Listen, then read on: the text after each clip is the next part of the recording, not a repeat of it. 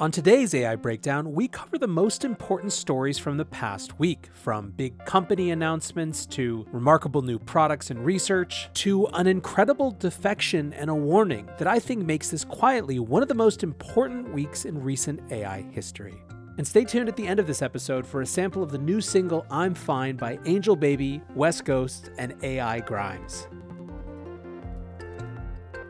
Let's start by talking about some of the new tools as well as product upgrades, and we have to kick it off with Midjourney version 5.1. This version came out at the beginning of the week and has had people delighted as it's more, as they call it, opinionated, bringing back some of the artistry from version 4, but also combining it with even greater photorealism than version 5. Lots of people are experimenting with this. There's a raw mode as well if you want it to be a little bit less opinionated.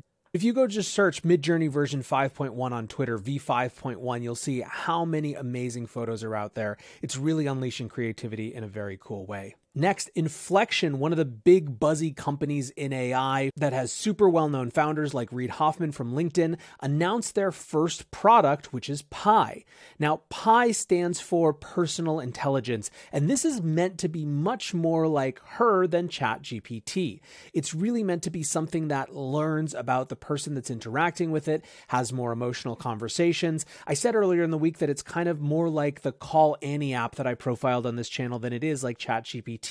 And at first, some people were kind of surprised because it didn't seem to perform that well on tasks, but it really isn't meant to be your coding helper or help you write ad copy for your marketing job or something like that. It's meant to be a very different slant on artificial intelligence. And when people started to grok that, they've had a much better experience, at least it seems so far. Next up, I have to shout out iBaby AGI. It's sort of like an auto GPT or Baby AGI that lives on your iPhone. It just came out, it's from developer Nate Chan, and it's really quite an impressive product. I've been experimenting with it all week. I've had some success doing basic research with it. I've had some interesting success when it comes to planning an adventure in New York City. It's really a cool demonstration of what early instances of AutoGPT can do. Even if very specialized and specific, there is a lot of promise there. And the interface being on your iPhone is great. So go check out iBaby AGI on your iPhone. Now, of course, it wouldn't be a week in AI without some crazy new research. And the one that everyone has been talking about recently is a new AI method that converts brain signals to video. So you can see here their comparison of true video to predicted video. And the method that they're using to do this, they call Sebra. They say Sebra is a machine learning method that can be used to compress time series in a way that reveals otherwise hidden structures in the variability of the data. It excels on behavioral and neural data recorded simultaneously, and it can decode activity from the visual cortex of the mouse brain to reconstruct a viewed video. If you want to go learn more about Sebra, go to cebra.ai. Moving into the big companies in the space, we saw tons of companies move in. I didn't even put together a slide for Slack GPT, but Slack did their version of GPT. But a big one that many people did take note of was a set of updates to Bing Chat. Specifically, Microsoft has announced Bing Chat plugins, which follows OpenAI's ChatGPT plugins. It's also got multimodal answers. It's got persistent chat and chat history that follows you around the browsing experience. And most importantly, for people who actually want to use it, there is no more waitlist. This also wasn't the only news from Microsoft. Earlier in the week, Bloomberg reported that Microsoft was working with AMD on their expansion into AI processors, which is a project that is codenamed Athena. Now, the goal of this would be to offer an alternative to NVIDIA, which absolutely dominates the markets for AI-ready chips. And while Microsoft has acknowledged Athena, it says that AMD is not involved in the project. Still, that didn't stop AMD's stock from rocketing up after this report. Not all big companies' experiences with AI this week were particularly good, though. Samsung has banned generative AI after a security breach from last month in which they were concerned that sensitive information had made it to ChatGPT. The ban isn't just for ChatGPT, it's for all generative AI tools, and you have to think that things like this are exactly why OpenAI announced that ChatGPT Business, which was private by default, was going to be available in the next few months. Meta, meanwhile, warned that they are seeing tons of malicious imposters of these generative AI tools, such as ChatGPT imposters. If you've been on Facebook or Instagram in the last month, you've certainly seen ads for some use ChatGPT on your phone type third-party thing, and it's very difficult to tell what's real, what's not. Apparently, this is now a huge vector for scams, so everyone should be careful out there. Now, in the company disruption sphere, one of the big pieces of news was that IBM announced that 7,800 jobs that they were planning to hire for, they will no longer be hiring for because they believe they can automate them away with AI. This involves a number of back office roles, human resource roles, things that aren't customer facing. This, of course, really changes the nature of the conversation around how fast AI is going to disrupt the workplace in different industries. You still have folks on Twitter saying that it's unlikely to be as fast as people fear, but then again, you have IBM saying that about 8,000 people that were going to get jobs are no longer going to. Meanwhile, education company Chegg saw an even more dramatic impact this week from ChatGPT. On their earnings call for the last quarter, they announced that ChatGPT was hurting their business by reducing signups, and you can see here on this chart that Chegg's stock absolutely cratered. It was off something like 50%, and on top of that, other education stocks like Pearson were down as well. Now, concerns around AI's disruption to business were certainly on the agenda for the biggest political meeting around AI this week, which was a group of AI-related CEOs from companies like Microsoft, OpenAI, and Anthropic, who all met with Vice President Kamala Harris, and Joe Biden stopped by as well for this photo op. And in addition to just the FaceTime, the White House also announced a couple of different initiatives. They announced $140 million for funding of AI research, and they also announced a new initiative by which these companies would open up their models for a process of public review. Of course, the US is hardly the only sovereign who's getting more and more involved with AI. For example, OpenAI has been welcomed back to Italy after addressing a number of concerns around the GDPR regulations as well as age verification. And at the G7 last meeting, AI was one of the most important topics on the agenda. While there wasn't necessarily a lot of support for the idea of an AI pause, at least not right now, there was a sense that there needed to be a concerted and coordinated effort to figure out what the guardrails for AI really would be.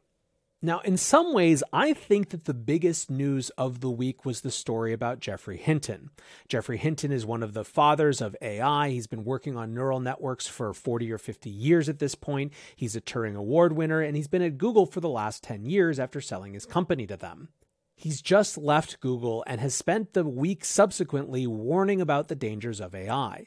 In his first post-Google interview that came out in the New York Times, he talked about how the arms race between all these companies was fundamentally changing the nature of the AI safety conversation. All of a sudden, you didn't have companies acting as he had seen Google act in the past as a good steward for this technology, trying to proceed with minimal harm, but as companies that had business objectives that were threatened and had to move full steam ahead regardless of the potential risks to society. Hinton has also talked quite a bit about how AI has surprised him and many others in terms of the speed with which it's evolved and the capacities that it already has. To get a sense of just how clear the warning is, Hinton says, "I think it's quite conceivable that humanity is just a passing phase in the evolution of intelligence." Why this is so significant is that, frankly, the AI safety conversation is far, far behind the AI excitement conversation, the AI tools conversation. I'm sure I'm not alone in the fact that when I, as a content creator, create content around AI safety issues or AI ethics, it performs far less well than how to use ChatGPT for marketing. Now, on the one hand, this is completely reasonable, right? Individuals are trying to figure out how this technology is going to impact their lives. I don't fault anyone for being more focused on how it can change their job prospects or how they can get out ahead of it than on some of these big existential questions. But at the same time, as AI cascades right now, it is more important than ever to have exactly these sort of existential conversations. Hinton is doing something that folks like Eliezer and Paul Christiano haven't been able to do, which is put this conversation into the mainstream media. Now, how fast that burns out or whether anything comes of it is a totally different question, but that's why I said that this week was quietly potentially one of the most important in recent AI history. And just to round that conversation out, one of the other really interesting things that happened this week that also came from Google was that a Google researcher had their memo leaked about how that company was getting outcompeted by open source AI. The banner quote that everyone ran with was, "We have no moat and neither does OpenAI." Now, I did a whole thread summing up their argument, but effectively they said that in the last month or so, ever since the leaking of Meta's Llama model, open source developers and individuals have been able to actually have access to the most powerful tools, and the innovations that they're producing are astonishing to people at these big companies like Google and Meta. Now, this particular author is mostly concerned with what it means for Google from a business perspective, but there is, of course, a safety dimension to the open source conversation in AI as well. On the one hand, you have folks like Jeffrey Ladish here, who writes, "Maximally open source development of AGI is one of the worst possible paths we could take. It It's like a nuclear weapon in every household, a bioweapon production facility in every high school lab. Chemical weapons too cheap to meter, but somehow worse than all of these combined. On the other hand, you have folks like Rune, the founder of MakerDAO, who says, if you want to use over-the-top analogies, then it's more like giving nuclear weapons to people after the megacorps have been building and pointing nukes at us for years already. Mutually assured destruction prevents nukes from launching. Balance of power is necessary to prevent domination. On a deep instinctual level, I'm more inclined towards the open source is a good thing argument, but I do think that when it comes to AI, everything that you thought and all your priors have to be re-examined constantly. Now, to leave you on one really cool note, if you haven't seen it yet, go on Twitter and search Code Interpreter. This is the new plugin from OpenAI for ChatGPT that's one of their proprietary plugins, and it is doing amazing things with data analysis and visualization. Now, right now it's in alpha and only a very small number of people have access to it.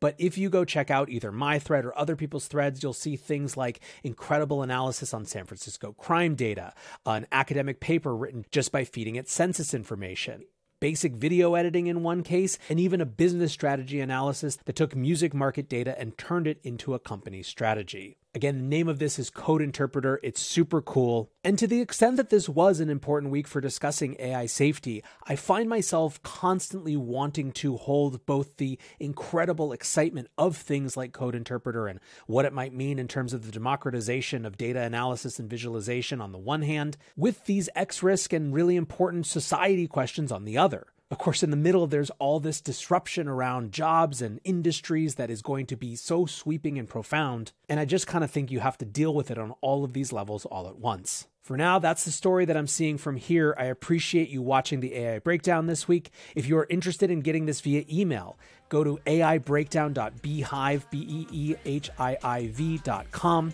Go check out the podcast version or subscribe here on the YouTube. Until next time, peace. In a world full of robots, what a time. Going dummy, going ghost, still I'm out of sight. I've been running out of space on a hard drive. Dying inside, but on the outside I'm fine.